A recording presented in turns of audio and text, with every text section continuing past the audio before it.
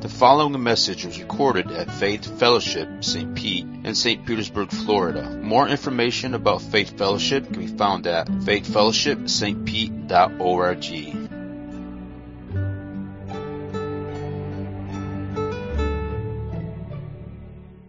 I see this banner above us, and it says Radical Surrender. And this sermon for me has been a radical surrender. I said to someone a couple minutes ago in the back, I said, this is a tall glass of water, tall cup of water to drink. And I love the wisdom of my friend. He said, small sips at a time. And that's really where I feel with having studied. Colin, I didn't know this time last week that I'd be up here. So this has been a very busy week. Colin gave me the text, and I took one look at the text, and I was like, wow, this is quite a passage, and I hadn't even studied it. So I cannot tell you just how convicted I am. I mean, I will not even try to pretend that I've got all of this plumb in my life. And none of us do. So I'm just trusting God. I'm entrusting myself to Him. This is a really tough passage. But it's beneficial, and I just humbly bring this to you in this hour. I'm going to pray, and we're going to show a video just quickly related to this text.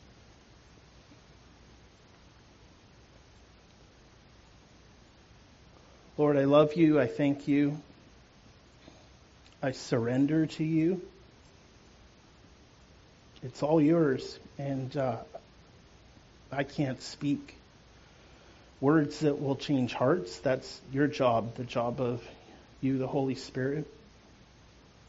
I pray that you will transform our lives as we try to live in application to Scripture.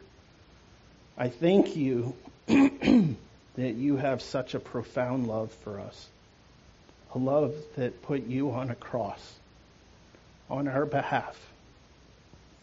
That's just how much you deeply care about each and every one here today. And we just give you this hour that, God, you would renew and revive our hearts with the cleansing and soaking of your word. And we just radically surrender to you our hearts in this hour. It's yours. Come, Holy Spirit, come and take preeminence in our lives. And we want to be obedient and surrender to Scripture, which we yield to you. We lay it all down to you, God. In Jesus' name we pray. Amen. There's a saying that I came across this year through Jerry and several others of God's got this. I'm not wearing the bracelet today. I'd given it to a friend earlier, but God has got this. And so that is the backdrop that I want just tattooed on our foreheads, that in the midst of everything that life throws at us, God has got this. We have the contrast here of Exodus, where there is an army of 600 chariots, Egypt's finest fighting men, that are at Israel's back and are going to slaughter them unless God intercedes. And they are at a precipice where they have the army of Egypt on their back, and they have the Red Sea in front, and they're stuck. They're boxed in. And there is nothing that they can do but God, but put their faith in Him. But that is not really the response of Israel. And that is so convicting, because as I've read a lot of this, like some of us, we have the heart of Israel, which is fear. We're afraid of this army that is a reality, but at the same time, we need to entrust ourselves to God who is able. These are Red Sea moments. And one of the things I'm really sad about is just how Israel responds. They have two complaints that I think are quite notable. One of the complaints they bring to Moses as the chariots are on their backs is they say to Moses, they say so, and there's some satire and there's some comedy and I mean tongue in cheek of what they're saying. But they say to Moses, one of their complaints, they say, so did you lead us right here outside of Egypt to this spot to bury us because they ran out of cemeteries in Egypt? You know, basically you brought us out of Egypt, out of slavery to bring us here because we're going to die here because they didn't have land there. Like, meaning we could have died there, but they didn't have land. So you're bringing us here to have the same fate of death. Wow. Like, as a leader, you're like, whoa, like these people, their complaints are like quite high of expectations. The other complaint they made, they grumbled with, is they said to Moses, they've just come out of slavery, 300 years in slavery, and they say, what? Can we go back to Egypt? Like, they want to go back to Egypt. Wow. Like, I mean, whoa, that's quite a lofty moment. But we find ourselves sometimes sharing those grumbling complaints. And I want to tell you something. I really want to lodge this fresh in our minds. When we're talking in this next hour about grumbling, complaining, I'm not telling you to stuff it. I'm not telling you to keep your mouth quiet. Because the issue might be grumbling and complaining. And I raised my hand to that. That might be the issue. I might have a grumbling and complaining heart. But it can't be solved by keeping my mouth quiet. I got to deal with this. Because this is going to make this move and speak. And if I keep my mouth quiet, but this is still the issue under the surface, we're never going to get past the issue. It's an issue of the heart, oftentimes with grumbling and complaining. But I want to kind of give you some hope, which is faith.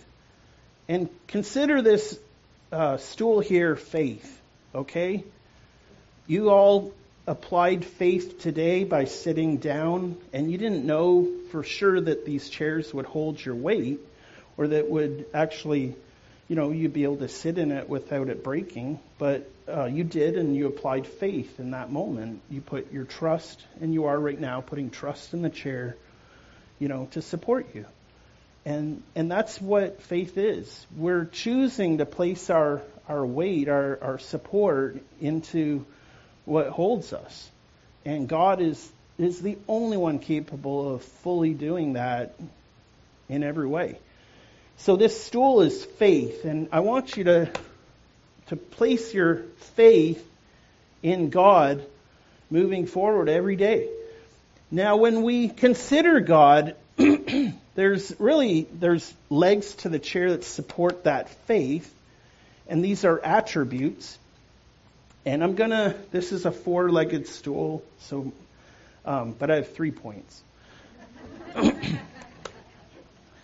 So the 3 legs that hold and support faith, our trust in God, is His love, and that's a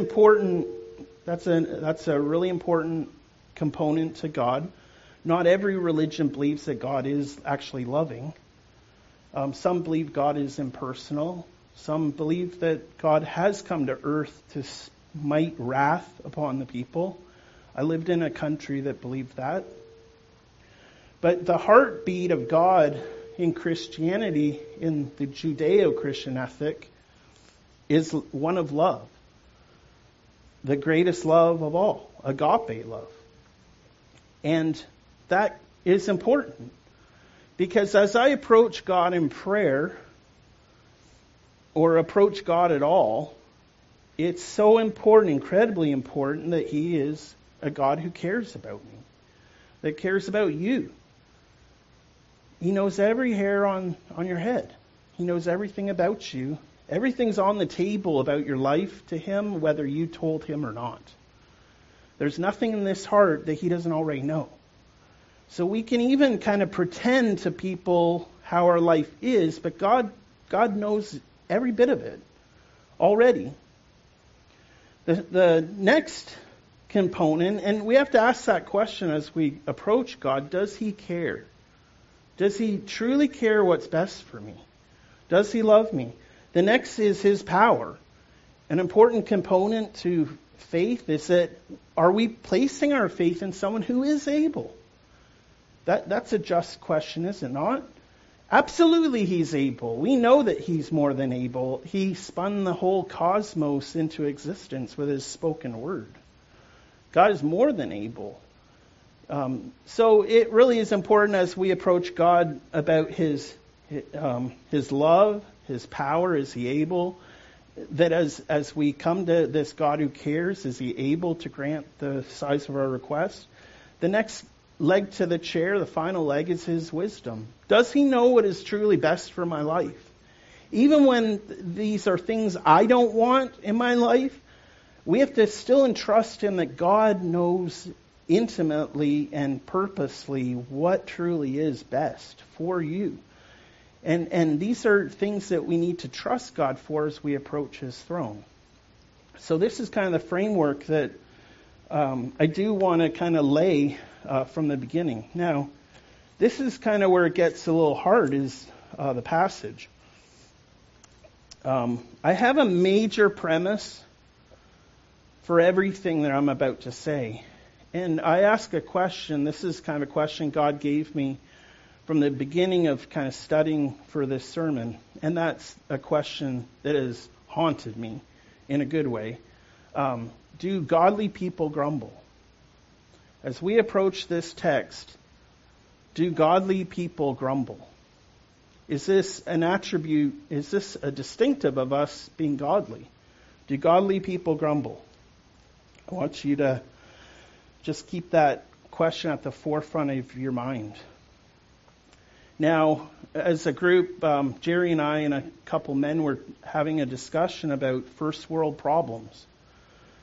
And it was kind of comical, some of the things we were talking, and we would just kind of jab and be like, yeah, first world problem. Like, you know, just some of the things that we experience here in the first world that are just not the paradigm for the rest of the world. And I had kind of a probing question, and I thought, what is the population of the United States comparative to the rest of the world? Does anybody know that? Any estimate? Less than 5%. So the United States population, I think it's like 330 million or more, give or take, a couple million. Anyway, we're less than 5% of the world's population. Less than 5. How much of the world's wealth do you think that we have here in God Bless America? 31% of the world's wealth. China is 18%. So we have almost double the world's wealth of China, to kind of size that up. But 5% of the population, and $1 in every $3 that are in the world distributed, we have one of those $3 in our pockets. You know, we might think in the Western world, our first world problems, that we have complaints. And let me tell you, I've lived in 2 third world countries, and we got nothing to complain about. I mean, I'm not trying to bash the country that I love, but we have nothing to complain about. And this sermon is not even about money. Money's not even what's important, but I just want you to consider the things you think are a problem, not a problem, compared to the scope of what are real problems. And this is a real problem that I want to bring to your attention. I'm going to read Philippians 2:14 through 15. And this is the Apostle Paul speaking in Philippians 2:14 through 15. Do all things without grumbling or disputing, that you may be blameless and innocent, children of God without blemish in the world of a crooked and a twisted generation, among whom you shine as lights in the world.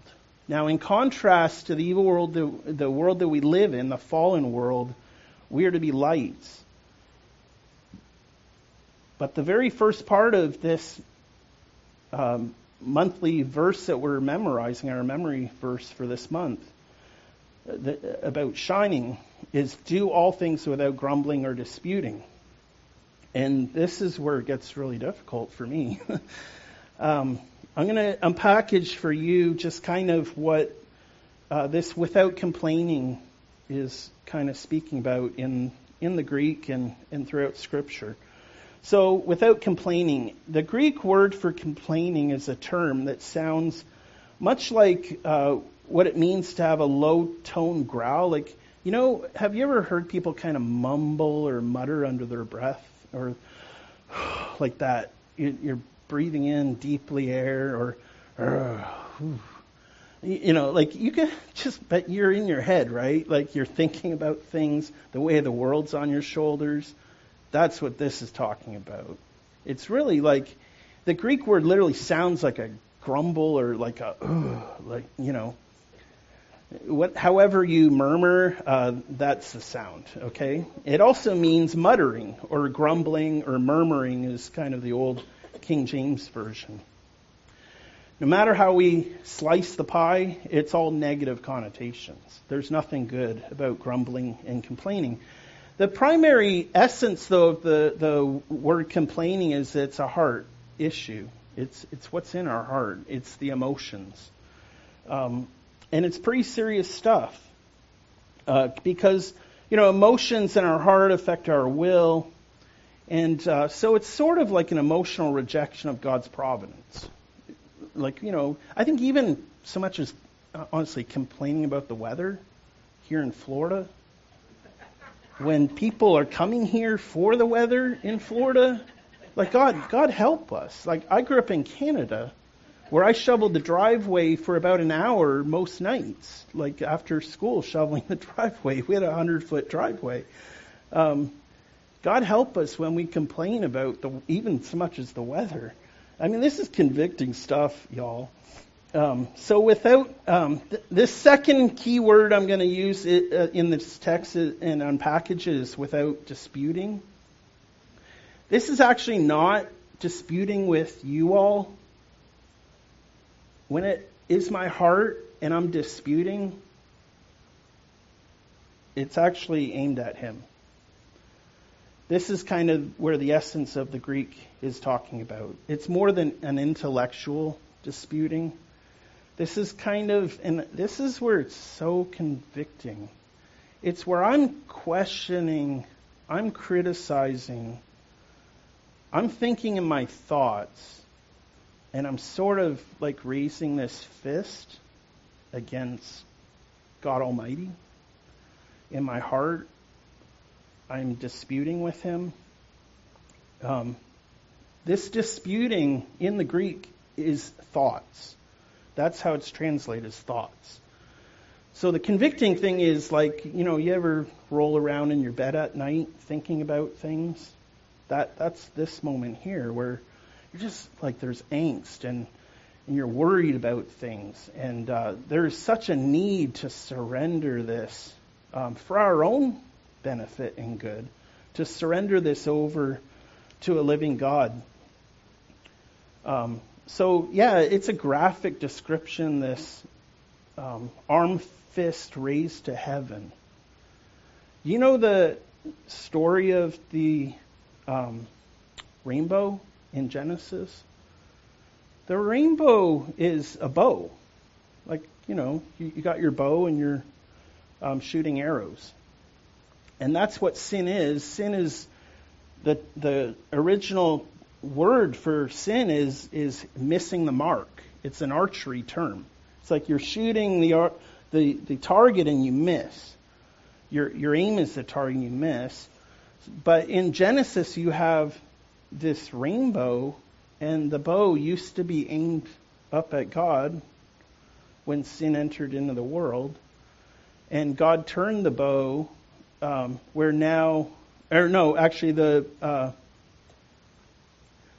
the bow was aimed at us because of our sin. Was aimed at us downward because of our sin. But God changed that. He knew that there needed to be a redemptive plan, and he aims his arrows up at him.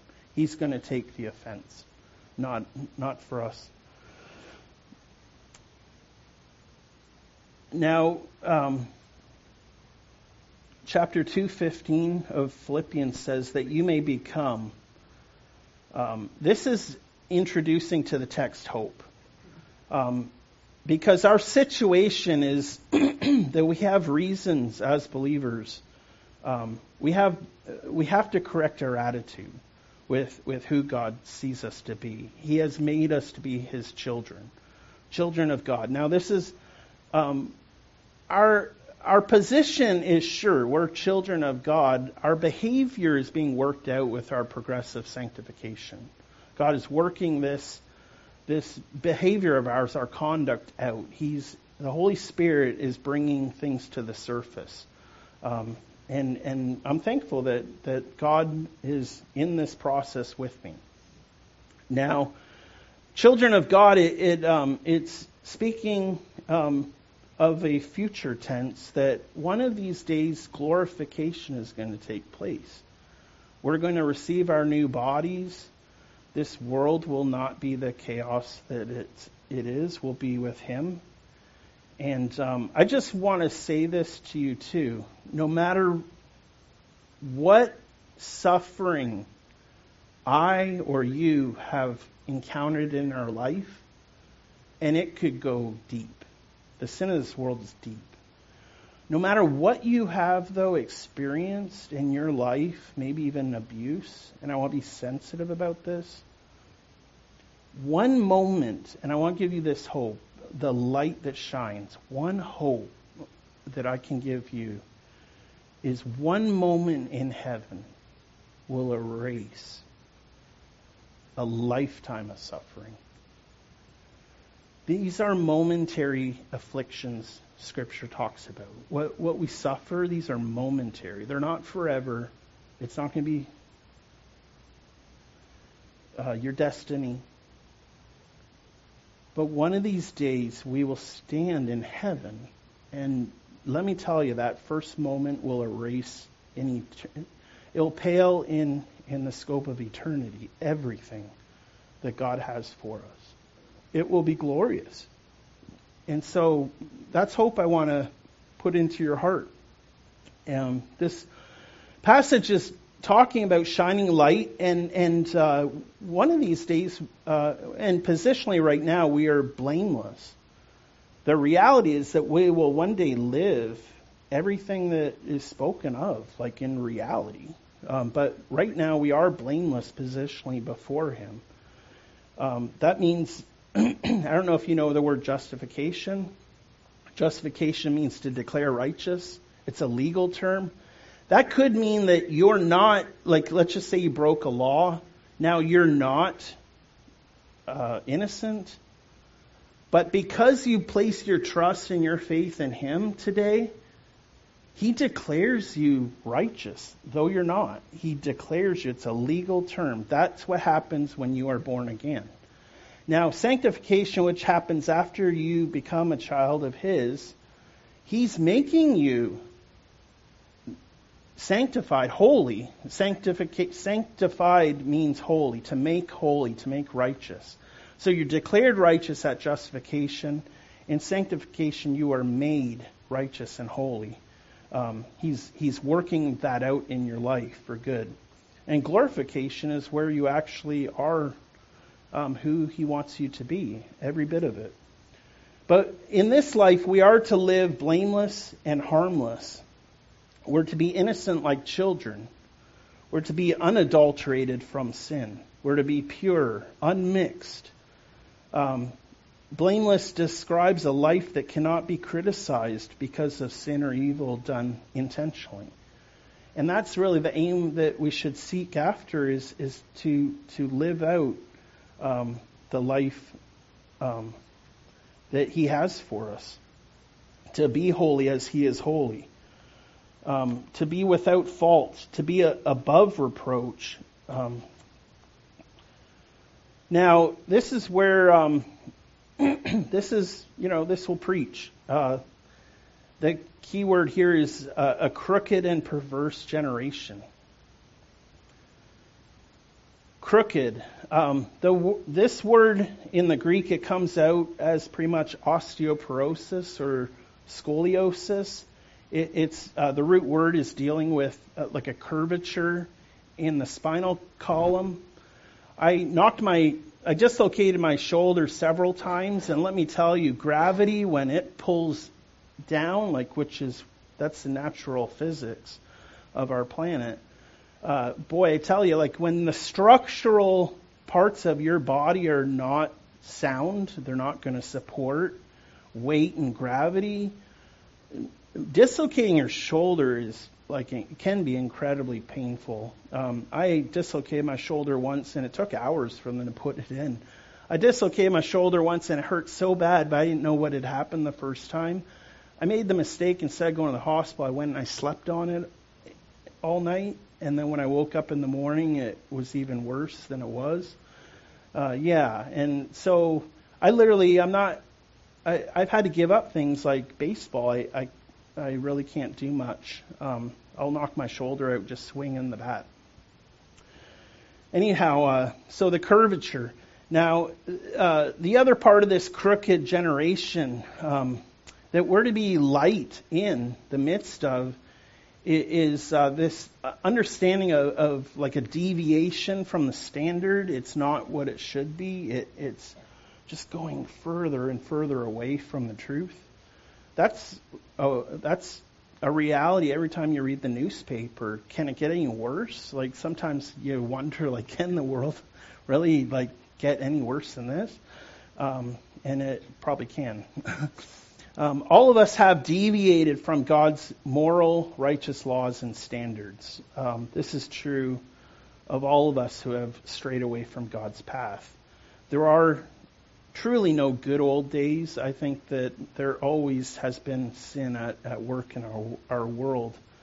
Paul goes on to even double down on this crookedness of the world, this fallen world we live in. He doubles down by calling every generation, really, it's not just first century, it's even today, a perverse generation. And this is intensifying, magnifying our sin problem. I self-identify as a sinner, and we all must do that. It's a perverse generation that we live in, who have strayed so far from the path, this deviation, that we're severely twisted and distorted, unless the light of the gospel enters into our situation. And that is why the imperative is to shine our light. The basis of all this entire sermon is shining our light. This is a metaphor in verse 15. It's a reference, an analogy for spiritual character. So as we're talking about shining today, the essence of everything I have to say is about character. It's not just about shining your light, it's the quality of the light that you're shining. You want to shine as brightly as possible. Nothing is more bright than the sun in our universe, and Jesus is that shining light. He's everything. All of life is supported by Jesus and His light that shines. Now, I think a good way of us seeing this relationship between us and Jesus is if He is the sun, and as Colin has said, we're then the moon. The moon has no light apart from the sun that reflects upon the moon, and others see that light on the reflection of the moon. We are to be that reflection. We're going to do it imperfectly, so I don't want to preach law at you. We're progressing closer to Him, and that doesn't all happen after my sermon. It doesn't happen all tonight. We're works in progress. We've got a long way to go. But character is important. Have you ever seen someone that claimed to be a Christian, but were very inconsistent with the one that they're proclaiming? And so as we are out making Him known, we got to be very careful that as we're making Him known, we're living the character of the one we're making known. The character of Him that laid down His life for us. It's so incredibly important to light up the night, to light it up, a dark sky.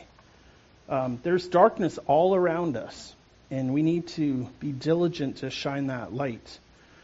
That light that they're talking about shining too, in the Greek, it plays out this way. It is saying you must shine your light. It's a command. So if you have the light, the idea is like what Jesus said, if you have that light, you don't put a bushel over top of it to cover the light so that it's darkness in the room. If God has given you the light, it's to shine that light. Otherwise, you have a flashlight that's serving no purpose at all. And so this is just the basis. Man, it fires me up of just how much we must shine that light. If we have the light, we have to shine it. And that's the other essence of the Greek, is it's saying we have to shine it. It's imperative. If you hear anything today, it is share as much as you can His truth. And I just want to pray again. Father, this is so important. It's crucial even. We are so prone to wander and to stray from your truth. We're so sure to grumble and complain. But God, please use this time again to be brighter in darkness, to shine by your transforming power. The only way to shine is by your transformation, the work that you're doing in us. And that, God, we would be murmur-free. We have no reason at all to complain or to grumble in light of being in the first world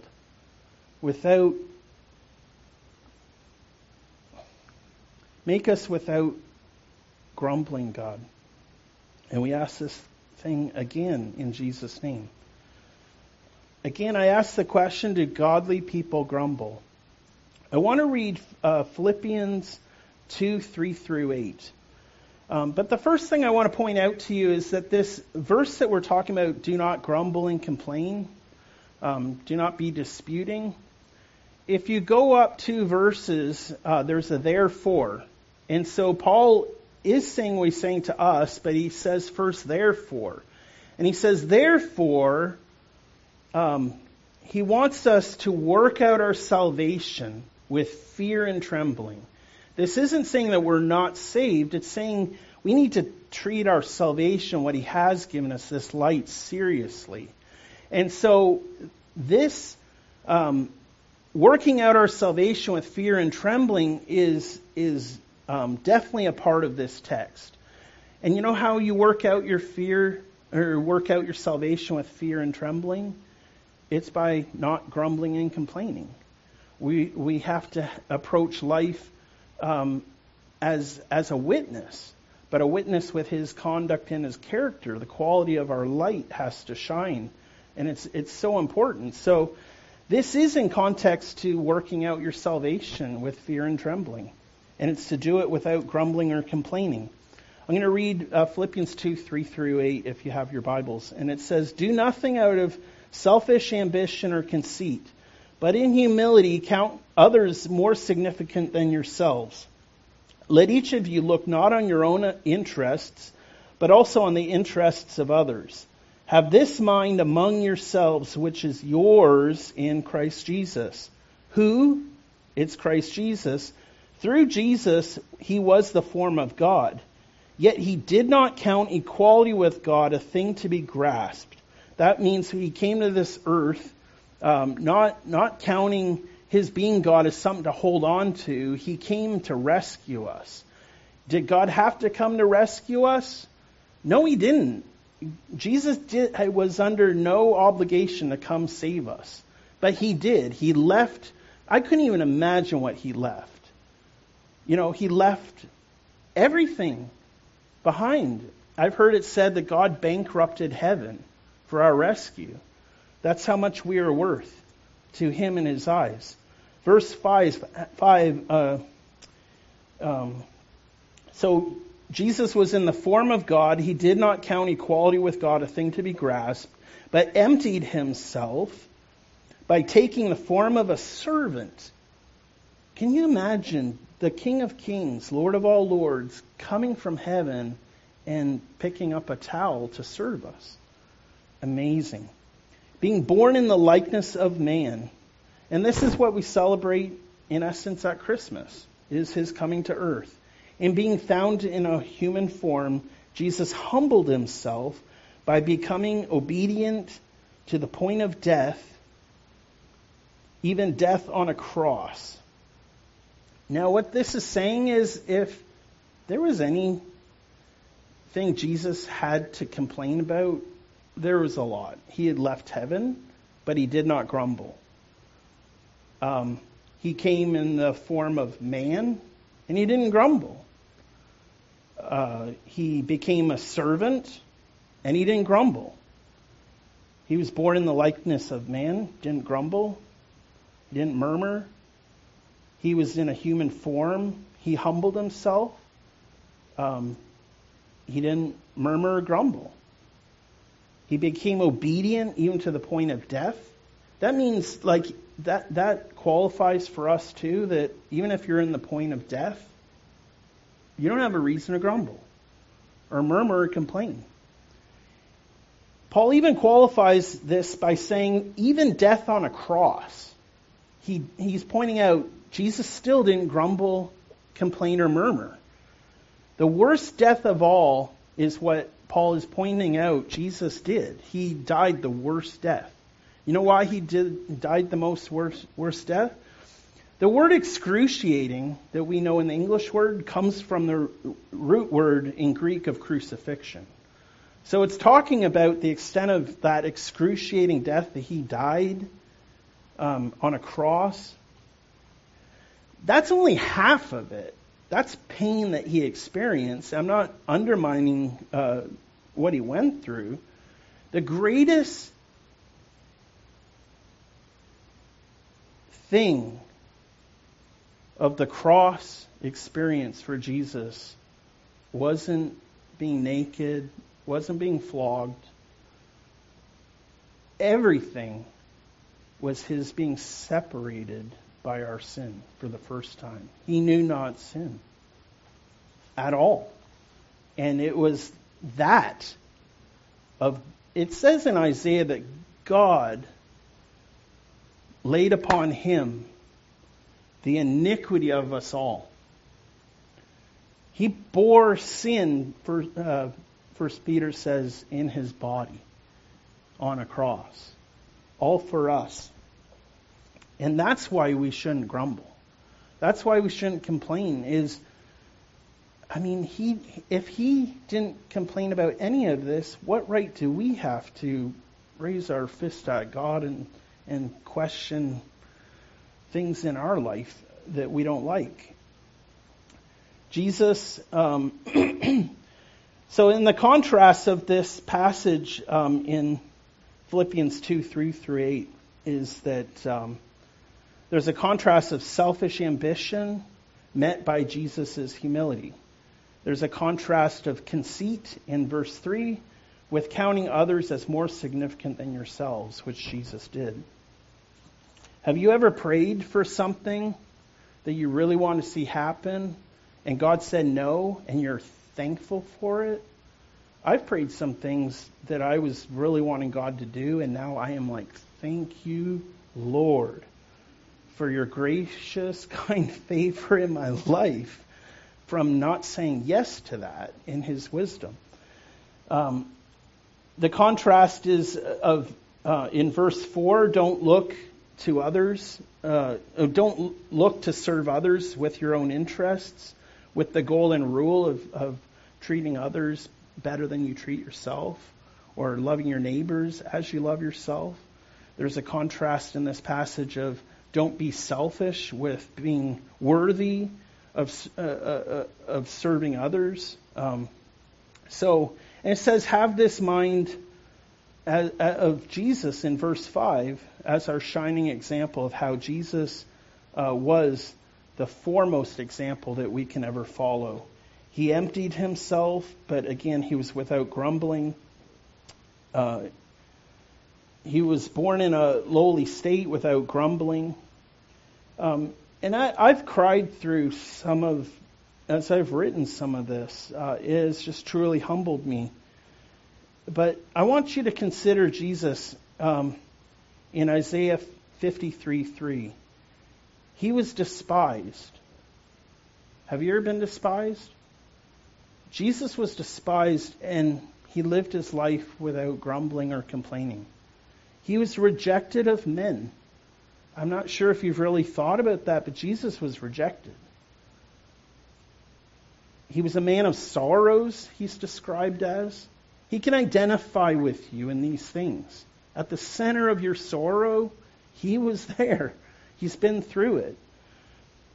He didn't receive respect or admiration. He was born in a trough in a barn with no room in the inn. He goes even today without appreciation. He's a swear word for some people, a cuss word. Jesus was acquainted with grief. He had the full human experience. He suffered, he was hurt, he was brokenhearted, he was rejected, he experienced abuse. And we esteemed him not, it says, in light of what Jesus went through. Jesus did all of these things that I'm talking about without murmuring, complaining, or disputing with God. He was willing to die without murmuring.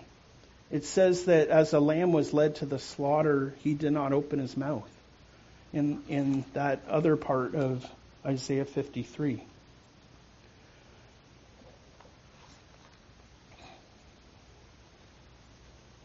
Isaiah 53:7 says Jesus was oppressed and he was afflicted, yet he opened not his mouth. Like a lamb led to the slaughter, as a sheep before its shears is silent, so Jesus did not open his mouth.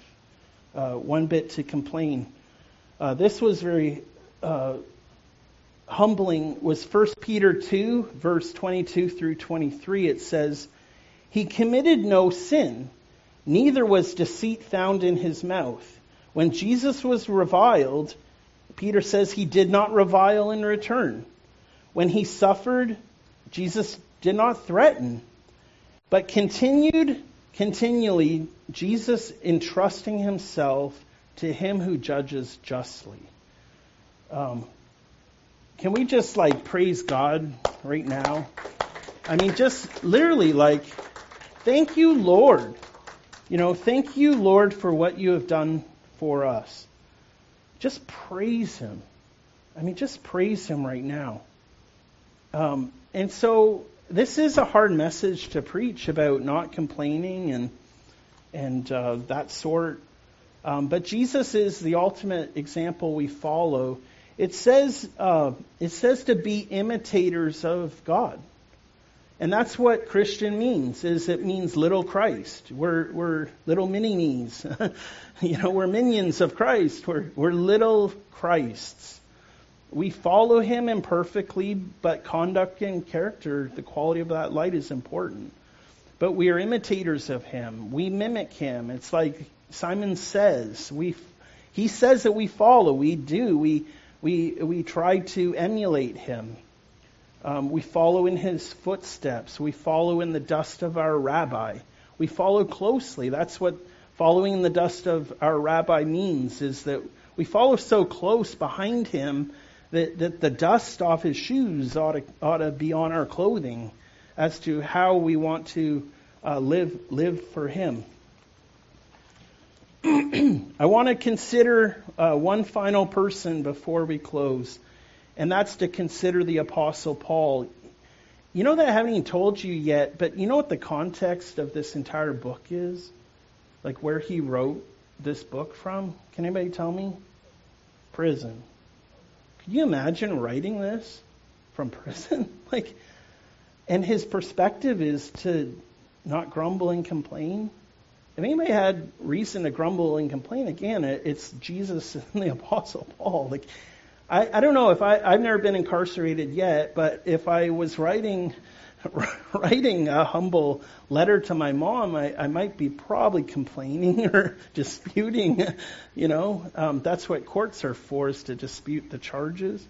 But I cannot even imagine. Paul talks about being shipwrecked 3 times. He was flogged more than once. He was beaten with rods.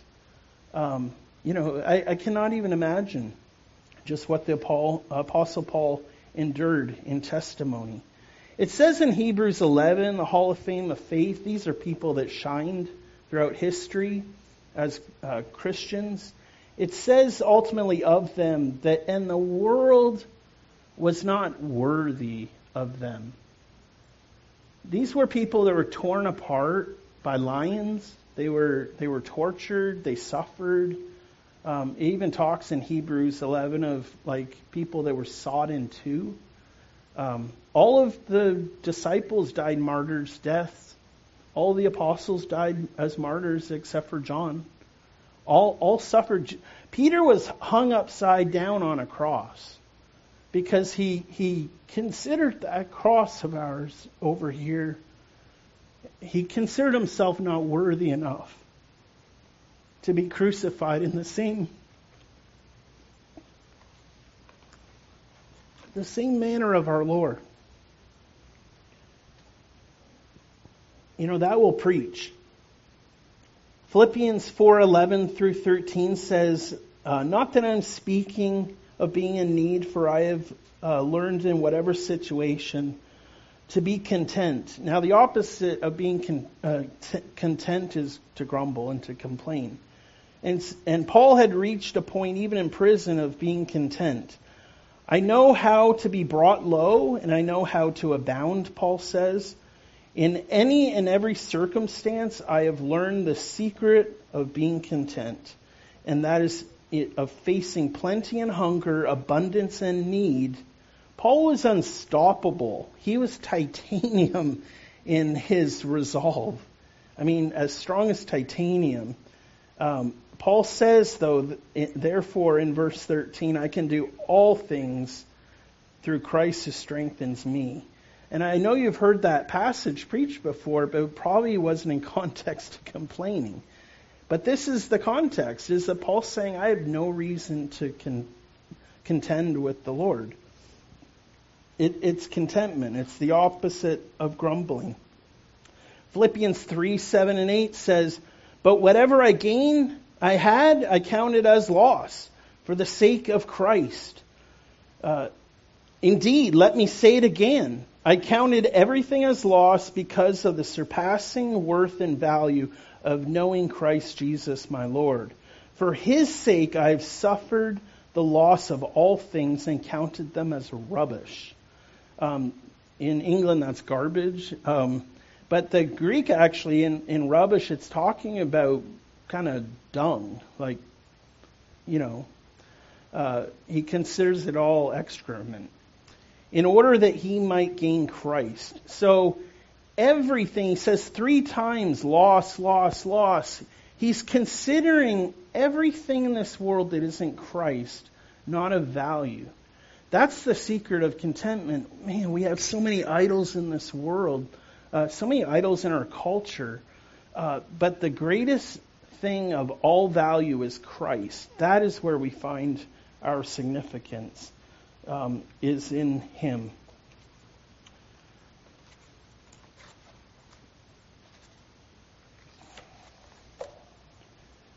In conclusion, I just want to apply grace to this situation. I just want you to know just how much He loves you deeply. And just as we close, a couple verses I want to share with you is 1 Peter 4, 1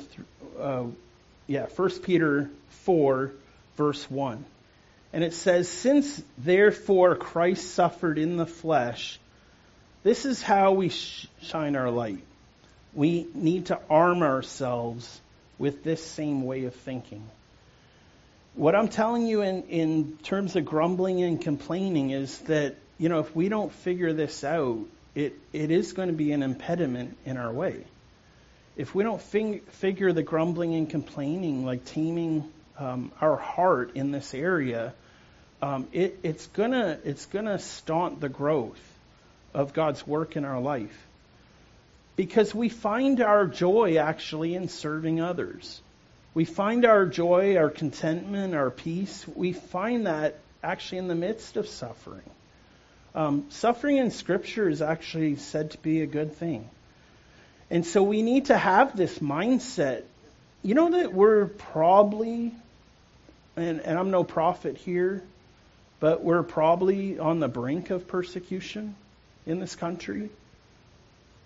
I'm no prophet, but I would say to you today that we need to hear a message on suffering, to prepare to suffer, because things are just changing around the world. And we need to be people that really have an idea that suffering's not going to hold me back from serving my Lord. I was in India, and one of my best friends, who is an Indian pastor, they beat him up one night, threw his body in the ditch in front of our home, and I was living with him, and he didn't come home that night. And I didn't realize he had come home. He was in the ditch. They had beat him up so bad and threw him right in front of my house where I was staying. And the message that they gave him was that we're next. The international, I was a foreigner in India, and the message was, "You're next." And let me tell you, I learned a lot of things that I hadn't been raised with growing up. And we need to have this mindset. In order to shine joyfully in the midst of suffering, we need to do things all without grumbling, to be imitators of Christ, to embrace suffering. Jesus said of this, and I want you to really sow this seed in your heart. Jesus said, "When they persecute you, insult, and accuse you falsely in my name, rejoice and be glad." We are advised by our Lord that they don't hate you, they hate Him. They hate you because of Him. And so we have to embrace it. It's imperative. We have to embrace and rejoice and be glad. The joy of the Lord is our strength. And it's because of your great your great reward is in heaven. It is coming when we suffer. A church that joyfully embraces suffering and rejoices in it, I tell you today, is an unstoppable force. Jesus said of the church that the gates of hell shall not prevail against it. So this church, I have surety, I have no doubt in this, it will march forward with me or without me, without you or with you or without you. The church will always march forward. It has 2,000 years. But the unstoppable force of the church is found in suffering. It's found in us joyfully embracing that he's worth it all. He's worth even more than our suffering. There's no doubt about that. How does the world stop that force, that unstoppable force, when we say, you know what, I don't care what you do to me, I'm still going to serve my Lord. That's unstoppable strength. And what if the church actually does thrive in the face of adversity and suffering? That's what the A2 church did. The early Christian church thrived in suffering. It thrived in adversity. You know that Peter denied the Lord 3 times? Do you know that in Acts 4, verses 1 through 10, that Peter and John were flogged? You know that when you're flogged, that parts of your muscle and skin can fly off with the whip, being scourged and flogged? But what did they do? What did Peter and John do when they were flogged? They left there in Acts 4 rejoicing. They rejoiced. Why? Because from their perspective, I'll try not to cry, but Peter rejoiced in his suffering because I think he had denied his Lord. And he had proved to the Lord at that time that he could follow. I think he rejoiced in successfully being obedient, even to the point of being flogged, because they considered Jesus worthy of being flogged before the Sanhedrin. And did they stop? Nope. They just, I think that motivated them even more so for suffering for our Lord. Peter could deny his Lord no longer, and that's transformation.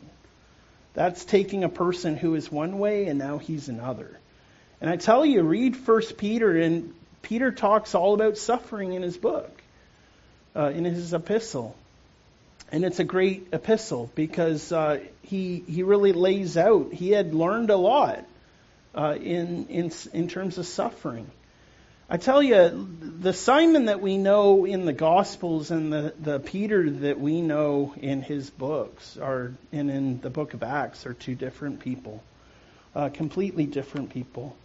The testing of our faith develops perseverance. That is in James 1, verse 3. I want to consider the idea of a bondservant. A bondservant was a person in Rome who had served an owner well, and they had served out their time. Sometimes they were assigned to a home to serve for a certain amount of time. They might say, you're here for 10 years. You have to serve off your debt. And a bondservant was a servant who, at the time of when they had paid off their debt, when they had finished their term of serving in a household, it was decided by the owner and decided by the slave or the servant. It was kind of talked about, but they would sometimes the owner would offer for that slave who is now free to now serve in their home. And I tell you that what they would do in the ceremony was they would if the servant agreed to serving in the home, it was willingly. They would basically give themselves to willingly serve in the home as a free person. But it was because, they had discovered that owner treated them well. They loved each other. There was actually love there. Treated them well. It was a good relationship. And really, truthfully, honestly, the servant had nowhere to go at that point. And so it worked. It was a good place to be. And they would signal this covenant relationship by, I don't know if you know this or not, but tattoos and earrings would often indicate who you were owned by. And so they already, in most cases as a slave, had an earring or a hole in their ear. And they would basically affix your ear to the doorpost of the owner's home and put a nail through it. And it was a signifying act of saying that I as a slave, am not leaving this home. It's good to me. I want to willingly serve here. And that's the term that the apostles, many of them will use of themselves. The apostle Paul uses the term of willingly. Let me tell you this. If you don't like slavery, I'll tell you this. You're a slave to either the world or Christ. Pick your master. We're all slaves to either sin or Christ. So if you want to be if you're a slave already, you might as well choose your master. And I tell you, the treatment of our King is so much greater than the treatment of this world. And so you surrender yourself willingly to serving Him wholeheartedly. And this is the essence of the first century church. I'm going to just close with the example of a man named Alexamenos. And this was a brother who was a faithful witness that shined his light and was mocked and ridiculed and insulted.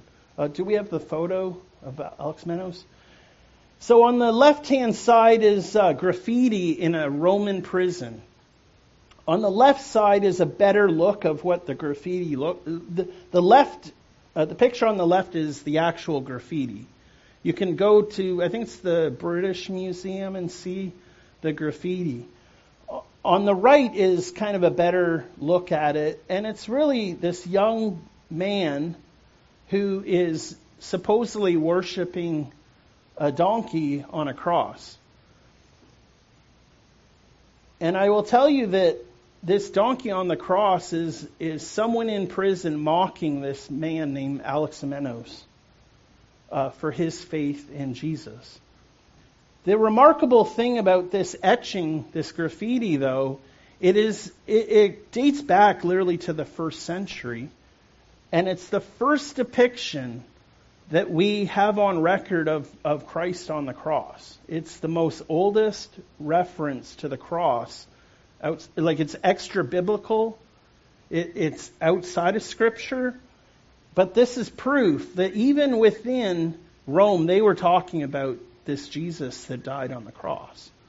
Some were believers and some were not. The person that drew this was making fun of this Christian believer. We don't know a lot about him. His name is just Alexamenos.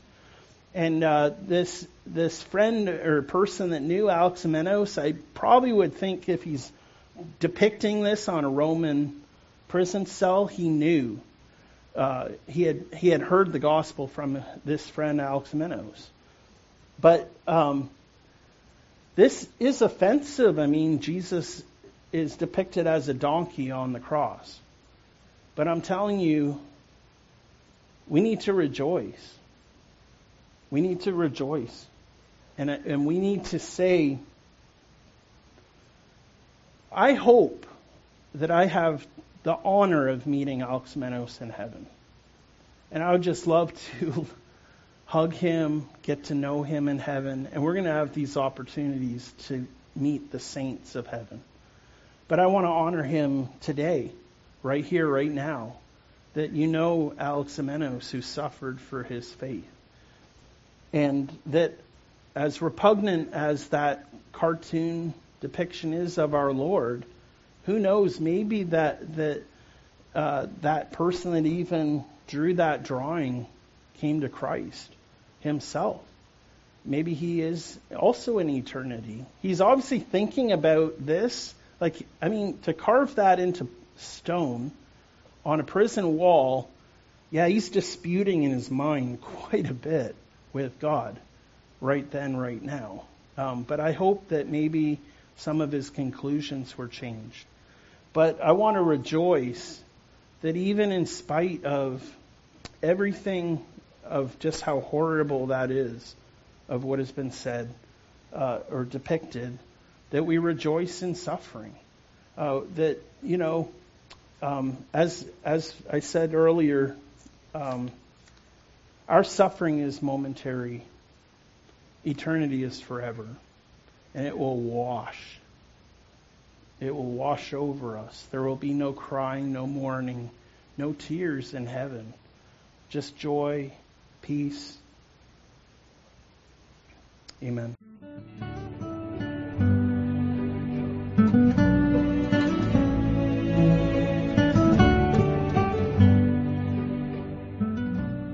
Thank you for listening to this message from Faith Fellowship, St. Pete in St. Petersburg, Florida. More information about Faith Fellowship can be found at faithfellowshipstpete.org.